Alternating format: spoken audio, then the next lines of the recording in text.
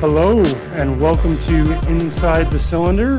This is episode 5 of the season, 97 overall, getting close to 100. I am a co-host, Matt Way, writer for the Detroit Bad Boys. You can follow me on Twitter at WAYMATTH, and I'm joined, as always, by David Fernandez. David, what's going on? Not much. Watching. I guess one thing I will say, I'm happy that we are done playing the Bucks for the rest of this season because that was a slog. But nothing else, man. Just trying to keep up with everything that's going on in the NBA in total, and then also obviously all these little micro stories that we have going on with the Pistons. But I did want to note, you and I were right.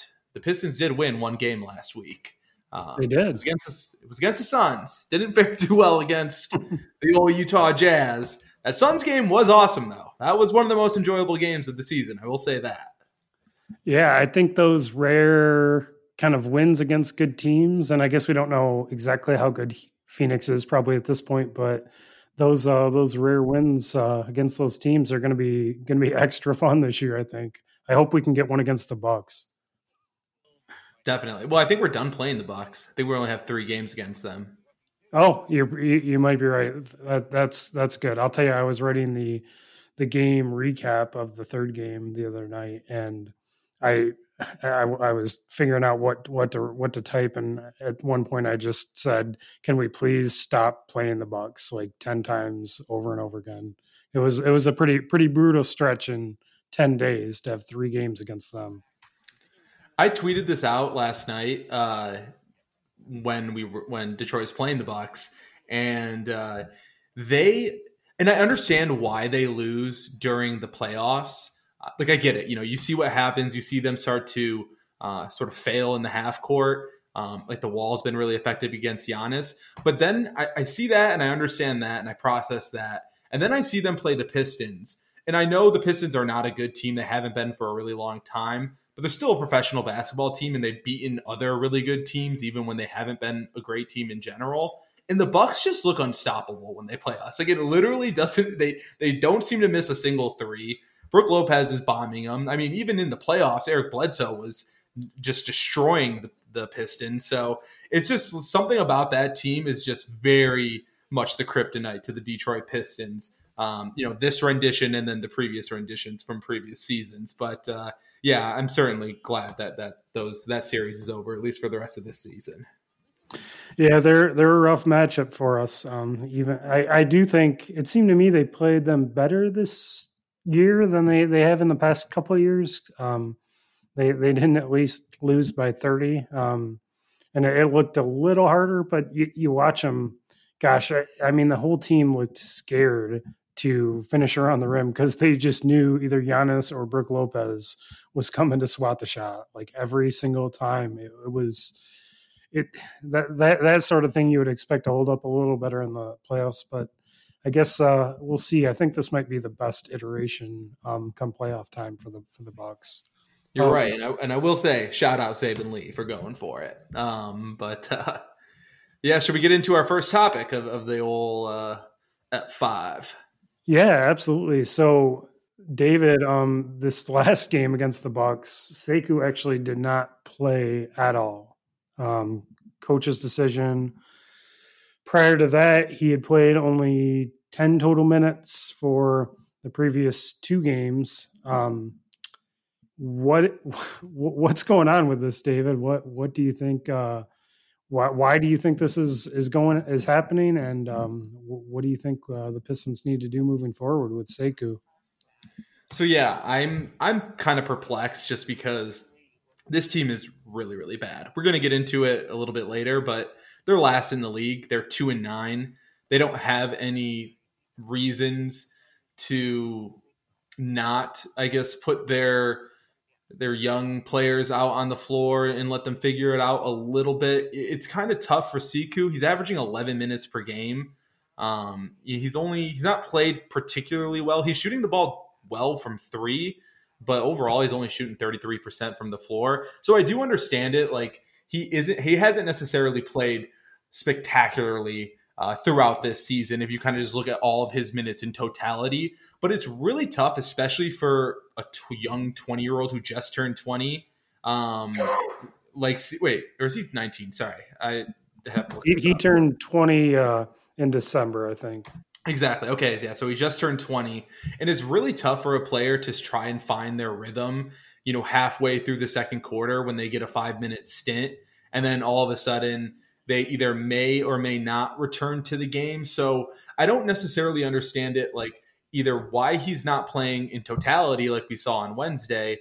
And then why, when he does play in some of these games, he's only getting 5 minutes here, 10 minutes there. He's really not getting the shot to, stick on the floor, stay on the floor, because it's hard for a vet to come off the bench and play for 5 minutes and try to be productive, let alone a 20-year-old. So I don't really understand it from a high level perspective. I don't really understand it from like an in-game perspective either, because it's just not necessarily helping you win games. It's not necessarily helping you win possessions. So yeah, I mean, it's just been perplexed. That's what I have been over the course of like the last week or so with Sekou. I don't know. What have your thoughts been, just kind of looking over everything? I've been confused as well.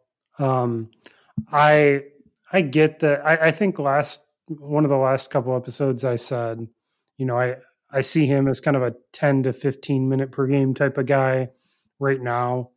But he's not even really getting that. So I understand that you got Blake Griffin and Jeremy Grant ahead of him. I think you just, I would hope you want to get, find ways to get him in the game. And we did see Dwayne Casey, I think today, and we're recording on Thursday, the 14th. I do think that, I'm sorry, Dwayne Casey did say something to the effect that, we do need to get him more opportunities, whether we're playing more zone, which was an interesting comment, or we play him at the 3.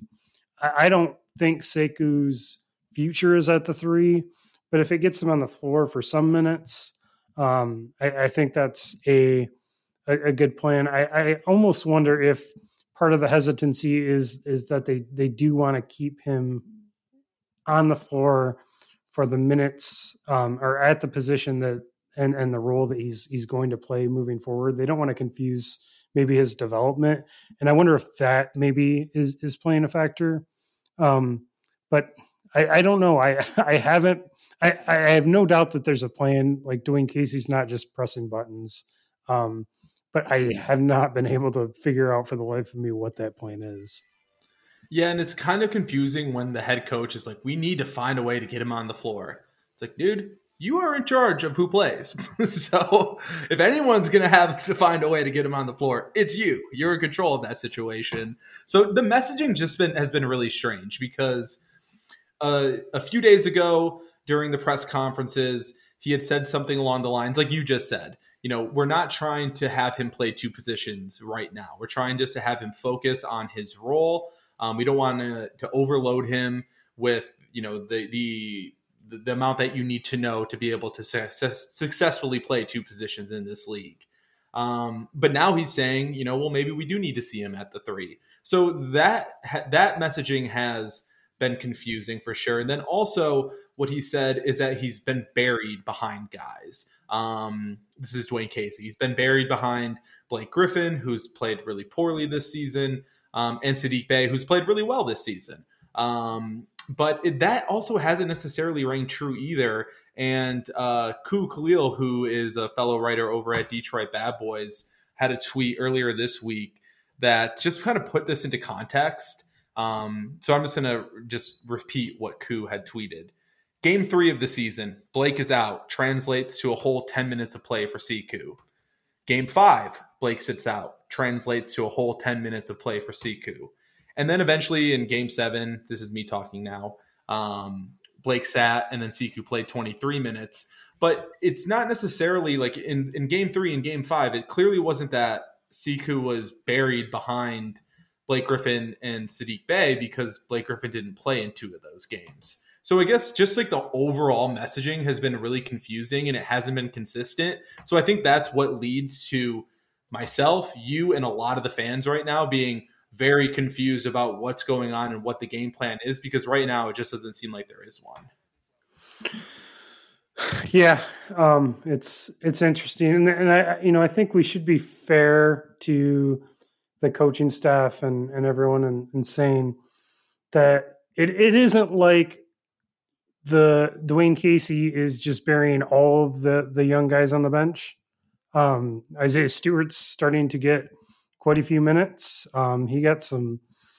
He's had some important fourth quarter. I guess as important as the Piston season goes this year, but close game fourth quarter minutes recently and over the past week or so. Sadiq Bey's obviously getting plenty of playing time. So it's not that they're just not playing any of the young guys, which is encouraging to me. And I guess goes to kind of my big question to you, David, like what's the significance of this right now as we sit here today? I think we're 10 games in. Do you think this is something or this is nothing? I want to say that this is more something than nothing, just because they were, as you said, I think 11 games into the season now, but the fact that we are 11 games into the season, it is a shortened schedule, and we still haven't necessarily found that sort of rhythm where he is going to get some significant minutes is important. I do think you brought up a really good point that they aren't just burying all the young guys. A lot of these guys are playing some significant minutes consistently, so that is good. But with Sekou, I guess with him, he had just come onto the scene last season so impressively that there's clearly something there.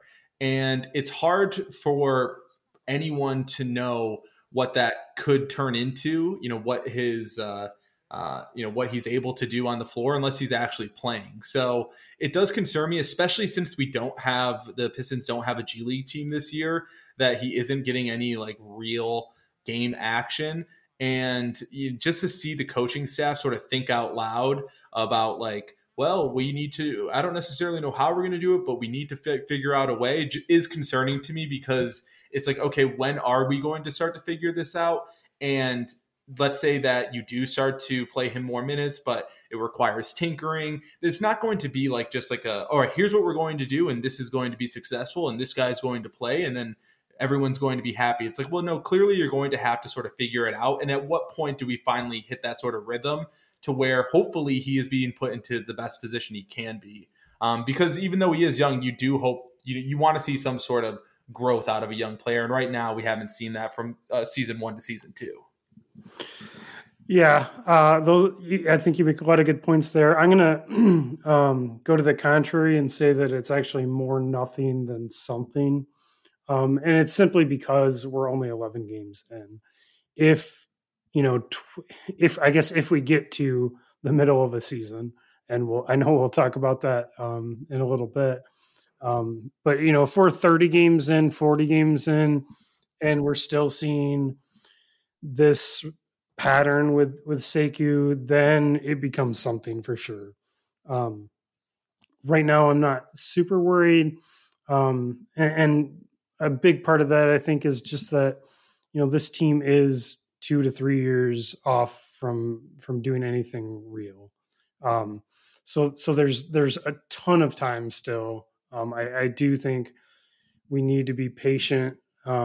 If you're a Pistons fan, it's a long haul. It really is. And we'll just have to see.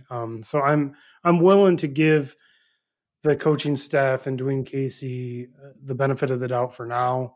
But if we're at the same point in, a couple months, then I think we need to start kind of hitting the panic button a little bit and thinking that maybe there's something else at play here that we need to address.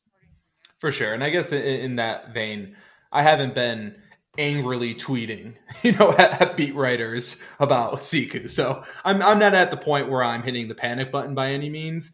It's just something where, over the last 3 games, 10 minutes in 3 or 10 minutes over 2 games and then a DNP. Says, okay, like I guess my meter's ticking a little bit more up, but at the same point, I'm still not setting my house on fire by any means. Yeah, and I did want to just point out real quick that the other thing that Dwayne Casey said, I believe today, which was a little encouraging to me, was that he had basically discussed with Sekou about not playing last night, and that he understood and he was working hard, something to that effect. So if he's communicating that with Sekou, I think that goes a long way. If a player can see kind of what the long-term plan is. For sure. And this is a staff with Dwayne Casey and Sean Sweeney that, is, and Troy Weaver too, where player development is a big part of their DNA. So there is an element where I'm just trusting the process, and, he is young. He's got a lot of time left with this team, hopefully. So let's just hope that things start to materialize on the floor here soon. But yeah, I did want to bring up, moving on to our next topic, or unless you had anything else on Sekou, Matt.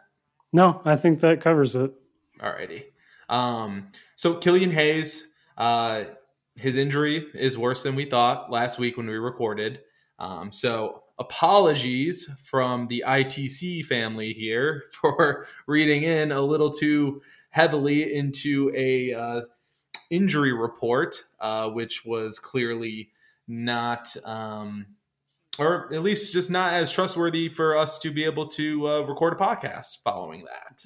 So apologies there. Won't happen again. We will be more patient next time. But you already know this news, I'm sure, if you're listening to this podcast. He suffered a torn labrum in his right hip. The options are surgery or rehab. And still at this point, it doesn't seem like they've decided which path they're going to go down.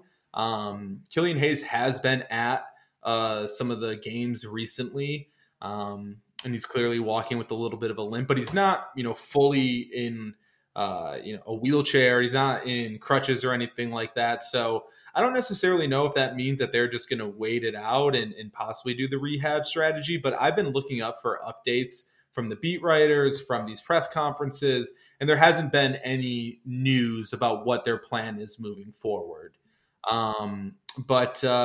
Yeah, I guess, for just in general here, what are your thoughts, I guess, following all of the news now that we've had time to digest the Killian Hayes injury? Do you have any idea of or any thoughts about what the Pistons should do, or is that just kind of an area where you don't want to really go down since you're not a doctor? Yeah, I am certainly not a doctor. I guess the only thing that I would say from just a common sense standpoint is the more that we don't hear anything, the more you think that he's probably rehabbing it. And if the medical staff is doing their job, you would tend to think that if they're going to rehab it, that it's maybe a more minor injury, more minor tear. If it was a severe tear, you would think that they would have probably already opted for surgery and just, reset the button on that. So I guess that's just my general sense. But again, I guess I don't want to speculate too much after we got burned last time. Lesson learned there. But it's, they definitely need to take a slow approach with it. Killian is, you want him to be a building block on this team. Who knows whether that will happen, but you certainly don't want an injury and a mishandling of an injury to affect that. If he's not going to work out, you want it to be because of what he's done on the court. With that said, what do you see as the plan, David, for the Pistons rotation moving forward without Killian? We've seen DeLon Wright going into the starting role. We've seen some minutes from Saben Lee, some minutes from Frank Jackson. What are your overall thoughts on what to do at the point guard position? It's pretty bleak at the point guard position right now. Not going to lie. It is very uninspiring and unentertaining. So Delon Wright is, he's been thrusted into the starting lineup. It hasn't gone well. He's shooting 38% from the floor. In terms of net rating, the Pistons are 7.5 points per 100 possessions better with Delon Wright off the floor than when he is on the floor. So I'm getting to the point, Matt, where I don't know how much longer I can stomach heavy Delon Wright minutes, kind of like how I've mentioned Jahlil Okafor on previous episodes. But it really just seems like the Pistons are, up the creek without a paddle, honestly, just because they don't have. Frank Jackson is a serviceable sort of like third string point guard type of guy. He's kind of plays out of position. He's kind of like a combo guard.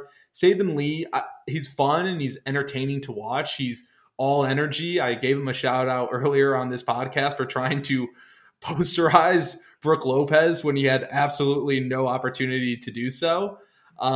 He's a lot of fun to watch, but he's also very much, very, very raw and very nervous at times. And it's fun and it's endearing to watch, but just in general from the point guard position, honestly, I think the Pistons' best route moving forward, I don't necessarily know if that means that Derrick Rose gets into the starting lineup, but more Derrick Rose minutes. He seems to be by far the most capable point guard that the Pistons have on this roster right now. So, but yeah, in totality, it's just a bleak situation in my opinion.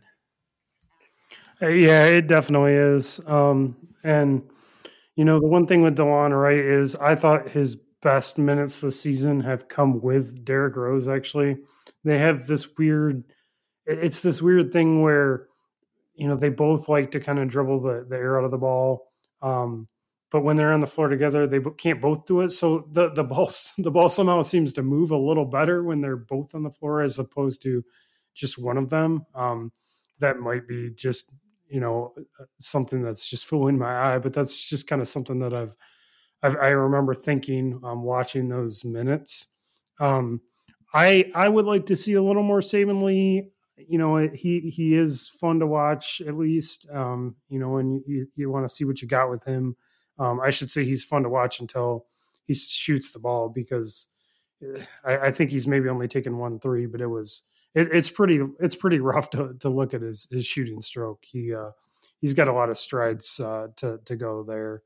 And Frank Jackson, like you said, he is what he is. I don't think he's a reclamation project really at all. But I'll tell you the one thing that I hope Dwayne Casey at least experiments with is just throwing Svi in the starting lineup instead of Delon Wright.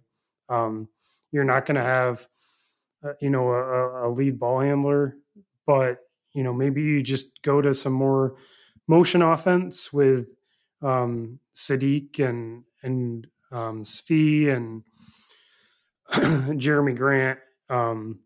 Maybe even move Blake Griffin to the bench to kind of allow that to happen a little better. There's going to be some struggles probably with turnovers, but I would like to see Svi and Sadiq and Josh Jackson and Jeremy Grant in that type of motion offense a little more often.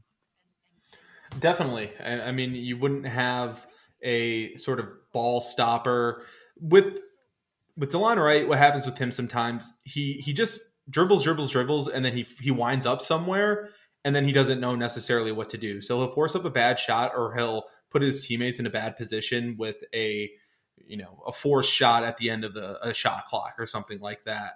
With Blake, we have already seen it. He's had mostly bad games. He's had a couple okay-ish games so far this season, but he's just kind of turned into a ball stopper himself and hasn't necessarily given all of the effort that you'd expect for a guy that is of his caliber, to be honest. So I would certainly like that. I don't think that I still would be very, very surprised if this team has ever decides to pull to put Blake Griffin on the bench and to bring him off the bench.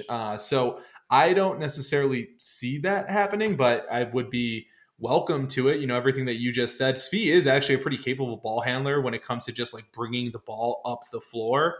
He's not going to break guys off the dribble, but if that was, I think that certainly would be more entertaining from a fan perspective to see those guys run a motion offense. And there would be enough shooting in theory to make that a semi respectable offense. So I'd be all there for it, but I guess I just don't necessarily see Blake coming off the bench, at least right now, because right now he's still playing quite a bit of minutes a game.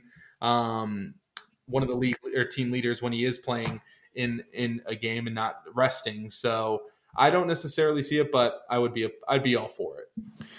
Yeah, I don't think that it would happen. Maybe what happens is he gets pulled a little earlier. He's the first guy onto the bench or something like that. We don't know what the talks have been like between Blake and Dwayne Casey and Troy Weaver. And I think, and I think this is an important point is, that Troy Weaver's all talked a lot about, building a culture, getting just good people who are going to work super hard. And Blake has been nothing but great. I think as for a veteran who's in the situation that he's into, not really something he signed up for when he got traded. And I don't know that you want to, start that type of culture with benching a guy like that, or just not playing him. I've seen some suggestions of that. There's other routes you can go if you're going to do that, but I don't think you want to just bury a guy like Blake Griffin on the bench. It's not a good way to start a new administration, I don't think. Yeah, and I think some people get a little bit of tunnel vision. Like they see it as, hey, Blake hasn't played well, so he shouldn't be playing. But I think if you were to put him on the bench or to, bring him off the bench, just in general, if you were to not play him consistently, I think that would come to like a huge shock to a lot of the younger guys on that roster. Siku, Sadiq Bey, a lot of the guys that you can kind of tell already look up to him.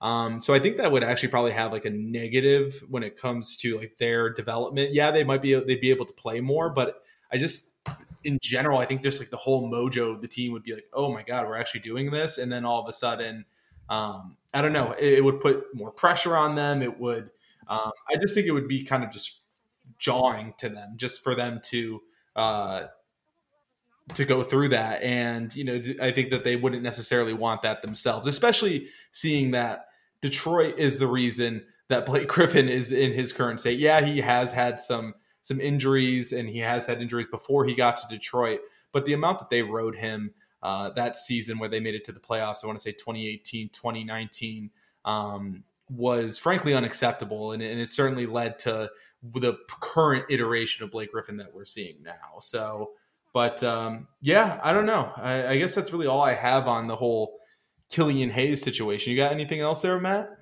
No, I think that covers it pretty well there. Well, if you want to, so I know that you have a weekly piece that's coming out, the Closeout, where you're sort of doing more of like a game film breakdown of what you've noticed from Detroit in the past week and over the course of this season. The most recent one has been, it's titled An Analysis of Defensive Breakdowns and Why the Pistons Give Up So Many Open Threes. Do you want to share a little bit more with the people about, what your findings are and just that sort of piece in general? Sure, absolutely.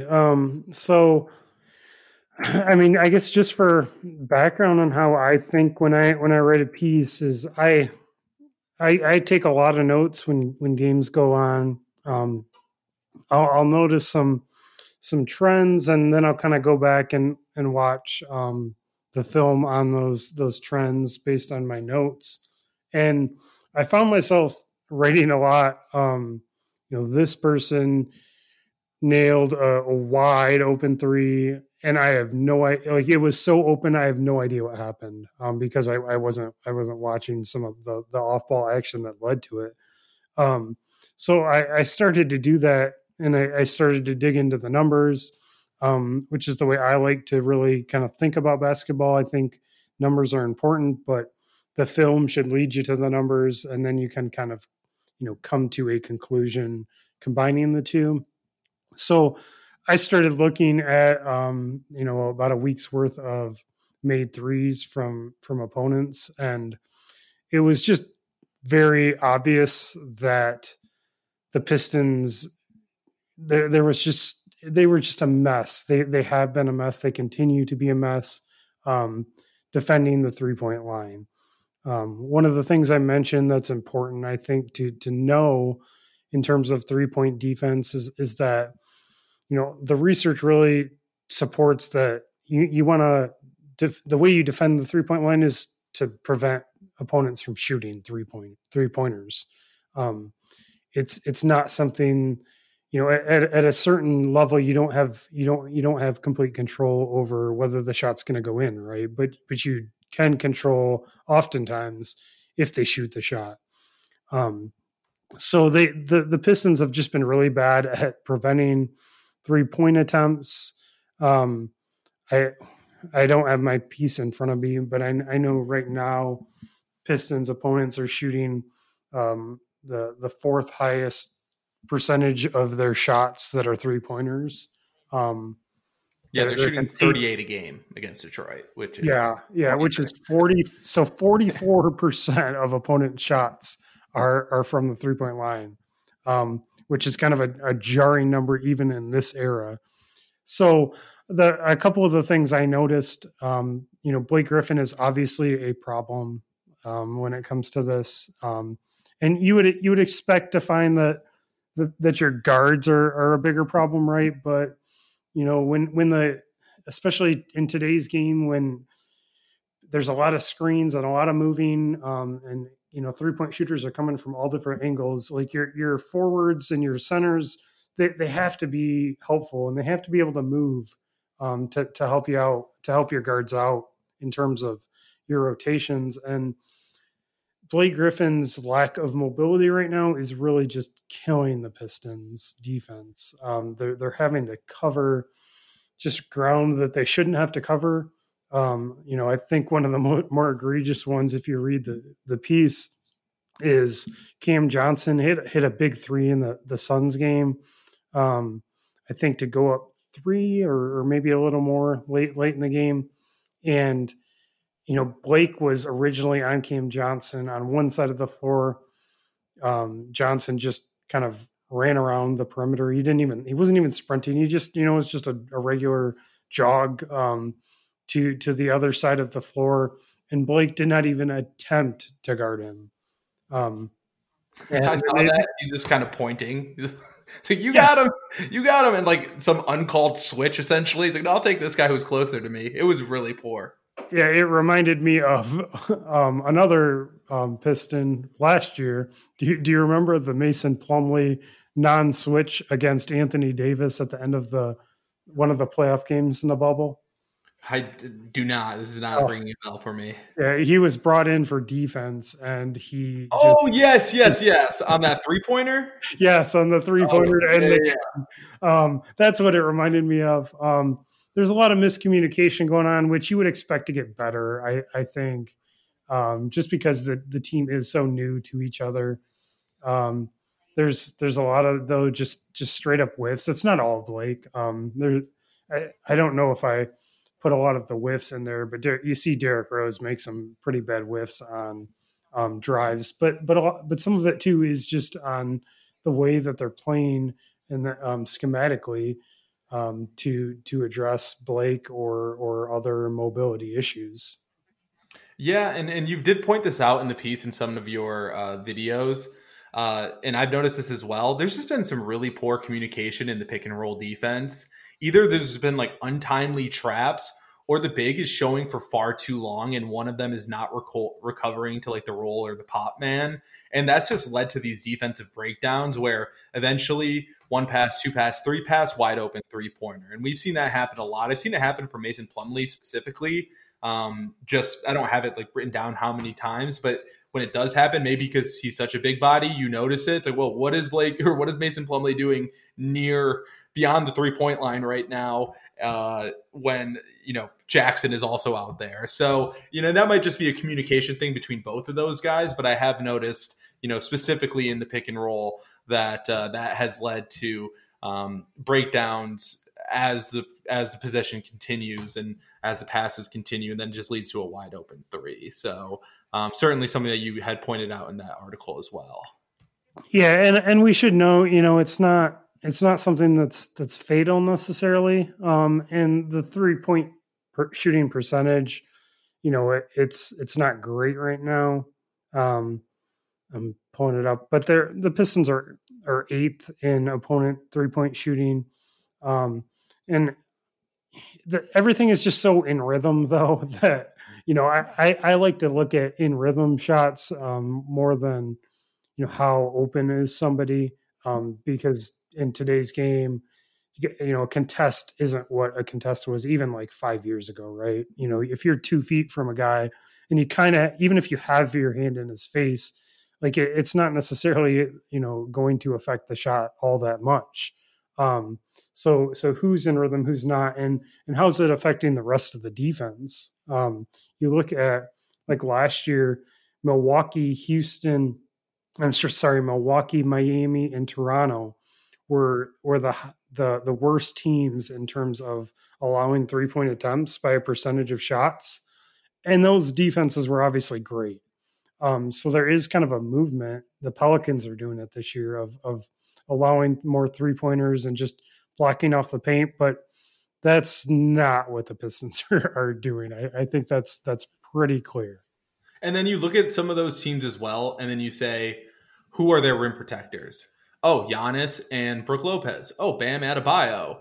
And then Toronto, you had Pascal Siakam, I guess, but also Marc Gasol and Serge Ibaka, still a really good rim protector. And then you look at the Pistons front court. Isaiah Stewart might be the best one of all of those guys, and he's a rookie right now. So, they don't have the personnel to necessarily play like that. So you really do have to hope that this 3-point defense comes together a little bit. Just because I mentioned it earlier with this, with the Milwaukee Bucks and how dominating they look.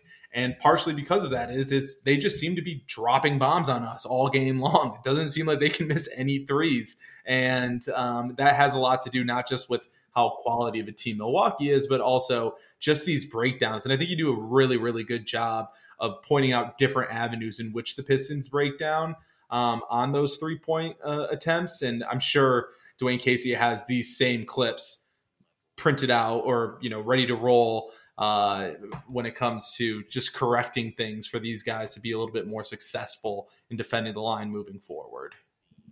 Yeah, and I'll tell you, one of the things I noticed against Milwaukee that I didn't touch in the piece was the Pistons did just a terrible job defending Brook Lopez as like a trailer in transition and semi-transition, because Brook Lopez is one of those weird guys who he doesn't, despite being a big man, he doesn't sit in the corner a lot. Like I think he probably made a couple corner threes in the stretch of games we played Milwaukee, but he loves shooting from the top of the key, like really just dead on threes. And he was getting so many of those just in transition or not even in transition, but when he's just trailing the play.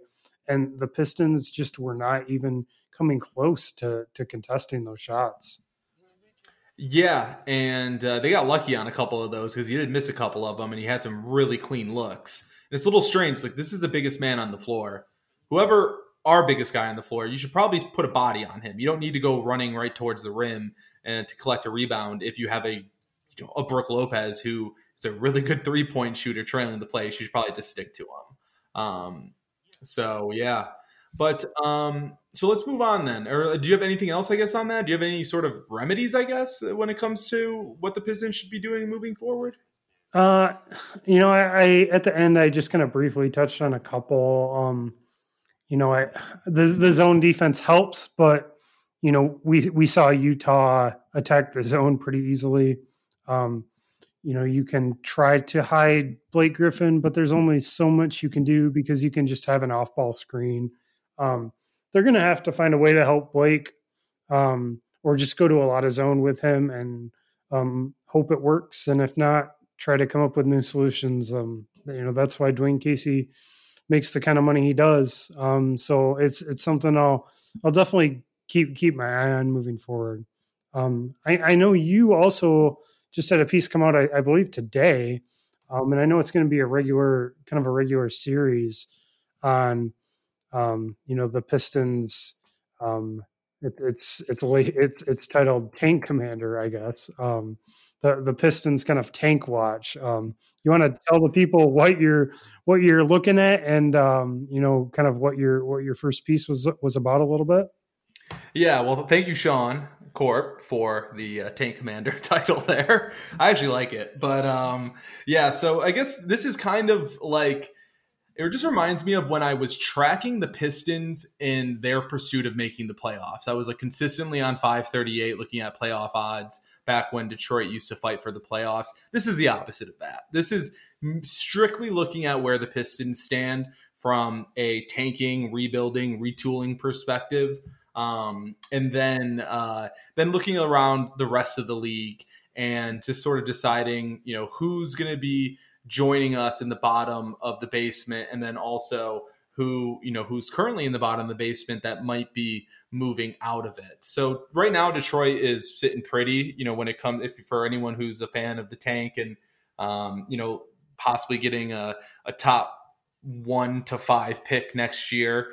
2-9, worst team in the league. They have a tough upcoming schedule. So yeah, this article really just takes a look at where we stand, where our fellow basement dwellers stand, and what their schedules look like moving forward. So Detroit, they have a tough schedule coming up. Like I said, they got to go against the Miami Heat a couple times. They have the Philadelphia 76ers a couple times. They got the Lakers coming up. So it doesn't necessarily seem like the Pistons have, that they're going to be stringing together some wins. There were a couple teams that I wanted just to bring up to you, Matt, real quick, that surprised me, that are in there right now. I guess the first one being the Toronto Raptors. They're 2-8. So they are the second worst team in the NBA. Do you see them climbing out of the basement and getting back into that sort of playoff contention? Or do you think that this is sort of that, oh no, like this is finally the end of this like Raptors run that we've seen over the past over half a decade? So I think it's a little of both. I don't think the Raptors are going to be what they were. I think they definitely miss Serge Ibaka and Marc Gasol. Aaron Baines is a very good center. I think loved him when he was in Detroit, but he's not those guys. He can't protect the rim like Serge Ibaka. He's not as a fluid a member of the offense as him. So they're going to take a step back, but Pascal Siakam has not played well. He'll get it together. Maybe he won't make the leap that Toronto fans hoped for, but I do think they're a playoff team. But it's the East is a lot tougher this year. So they could be a play-in tournament candidate if they don't turn it around fast. Yeah, what I sort of chalked it up to with them, and I didn't chalk it up to this, but one thing to note is that they are playing in Tampa. So they're the only team that's not playing out of their normal market. I don't necessarily know how much that affects them from a game in, game out perspective, but at the same time, it can't be good. So I'm sure that has some sort of like emotional strain on them for sure. Another thing that I noted is they're just too battle tested to be a bottom 5 team in the NBA. There's just no way that they're going to remain this bad unless they do some sort of trade where they move Kyle Lowry. I don't see that happening, but there has been some rumblings about that, at least through the NBA Twitter sphere. So there's something that you'll definitely have to monitor. But just in general, I think they are too good of a team, and they'll start to figure it out. And their numbers, frankly, don't even support that they're a second worst team in the league. So they probably have had some unlucky breaks over their last 2 games. They lost both of those games by a combined total of 2 points. So they've had some bad beats. I just don't expect them to remain down there for much longer. But another team I do want to bring up real quick. So the Washington Wizards. I mentioned that the time to panic is now for Washington. They did the Russell Westbrook trade, moved John Wall. Bradley Beal is averaging 35 points, 5 rebounds, and 5 assists per games, and the Wizards are 3-8. So I think there's a real chance that Bradley Beal is the next sort of superstar level player that's going to be moved here. And if that's the case, I would definitely expect the Wizards to be sort of right there with Detroit for worst team in the league moving forward. What are your thoughts on that, Matt? If that happens, I would definitely agree. I thought it was going to happen, but now after the Russell Westbrook trade, I think it has to be more unlikely that they trade Beal. Wouldn't you? Do you disagree with that? Well, Russell Westbrook's about to miss like the next 3 to 5 weeks or something like that. He has some sort of injury that I don't know how to pronounce. So that I just think that they might bury themselves so far deeply that they might not be just bury themselves a hole that they can't get out of. I think it might come to that point where they're like, okay, we're not going to be able to do it this season. Bradley Beal might become a little bit more frustrated. And if that becomes the case, and I think there will be the bids for Bradley Beal would be insane. I think they do take a real hard look at possibly moving him, possibly to a team like the Philadelphia 76ers, maybe for Ben Simmons. I don't know. But I could see them definitely really just looking at what they got going on, especially if this thing doesn't seem to turn around quickly, because it's going to need to. You mentioned it, the East is better. Yeah, that could be true. And we should also note that Thomas Bryant's out for the year now. That too. That hurts him a lot as well. They're a pretty bad team. I don't know. I'm interested to see more games without Russell Westbrook. I'm just not a Russell Westbrook fan. And I think you put the ball in Bradley Beal's hands a little more and see what can happen, and you kind of go from there. So if they do trade him, it's definitely grim for them. At that point, I honestly think they're quite a bit worse than the Pistons.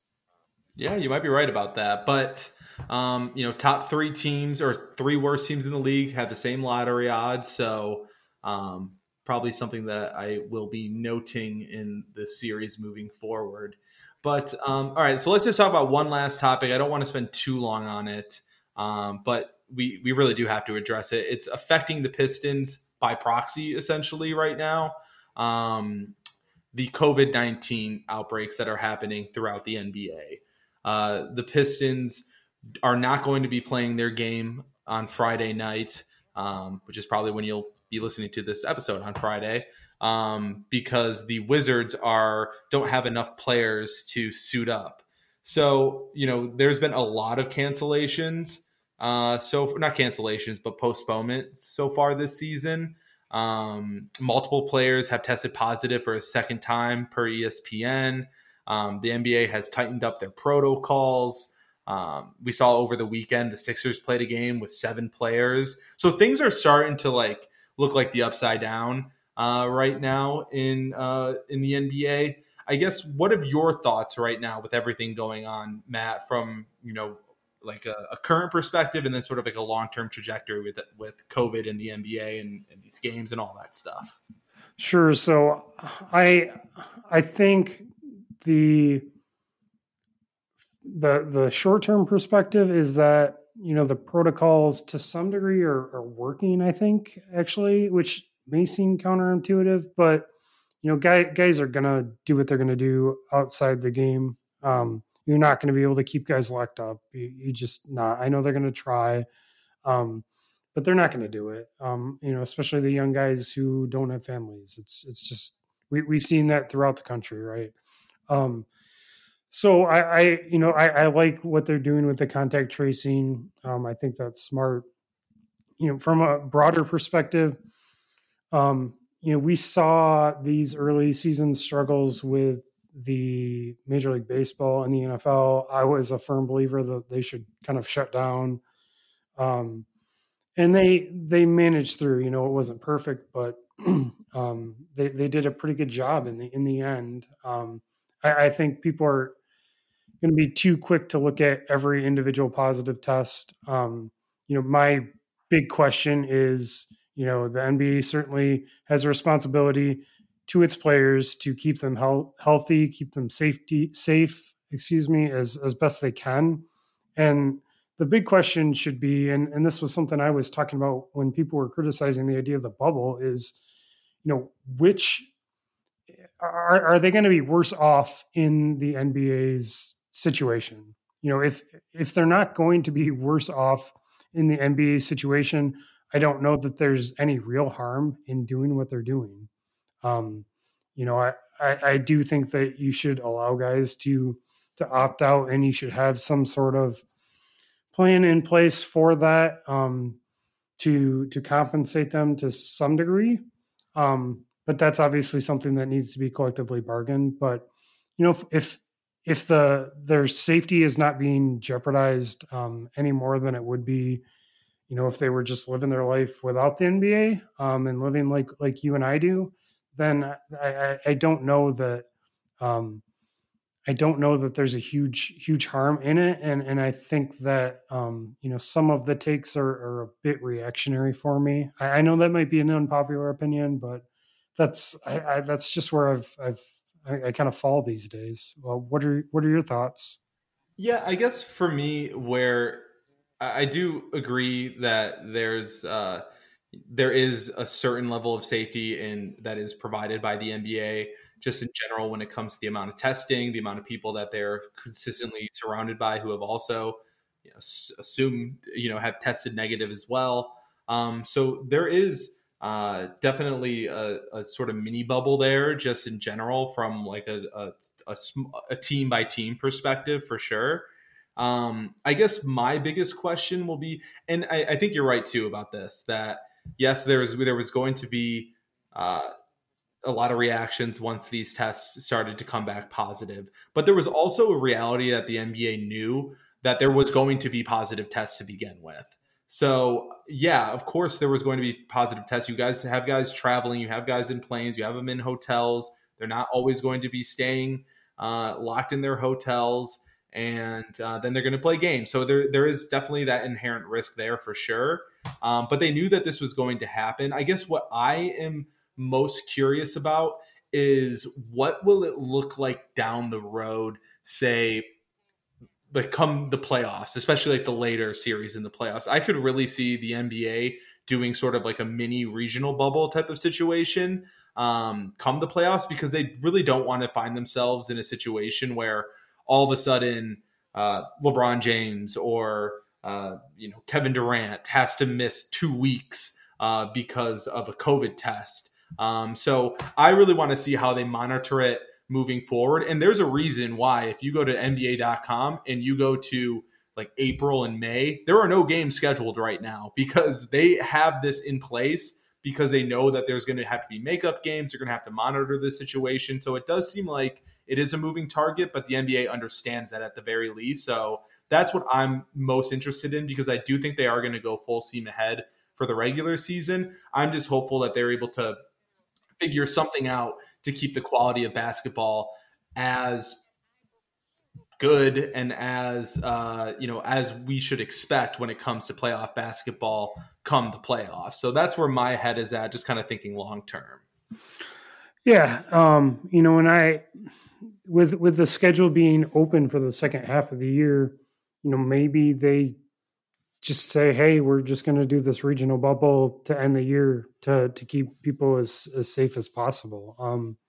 This is why they did it the way they did it.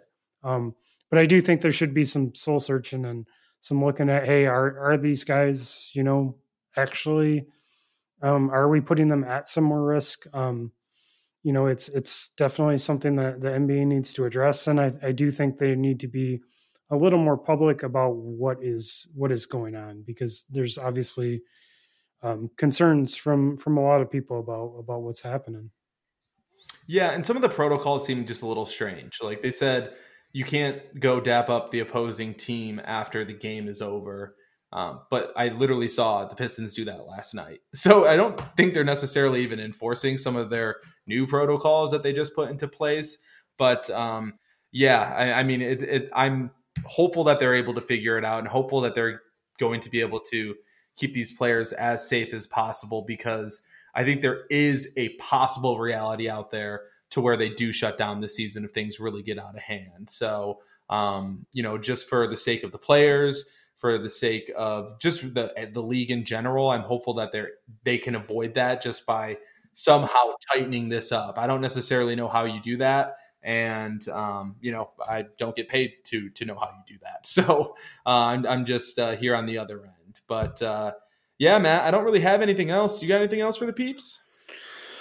No, I don't think so. We're gonna miss a Pistons game, but we'll have I'm sure we'll have plenty to talk about next time you hear from us. Yeah, so it looks like Pistons next game Saturday against the Heat. They got a Monday game against the Heat, Wednesday against the Hawks. So you'll probably hear about us after that Hawks game. Hopefully we'll be able to get all 3 of these games in. But for now, I am David Fernandez, writer over at Detroit Bad Boys, joined by Matt Way, fellow writer at Detroit Bad Boys. And you can follow Inside the Cylinder on Twitter at Inside the CYLNDR. And all new episodes are on the Detroit Bad Boys podcast stream. And all new episodes are on the site as well. So keep an eye out for those.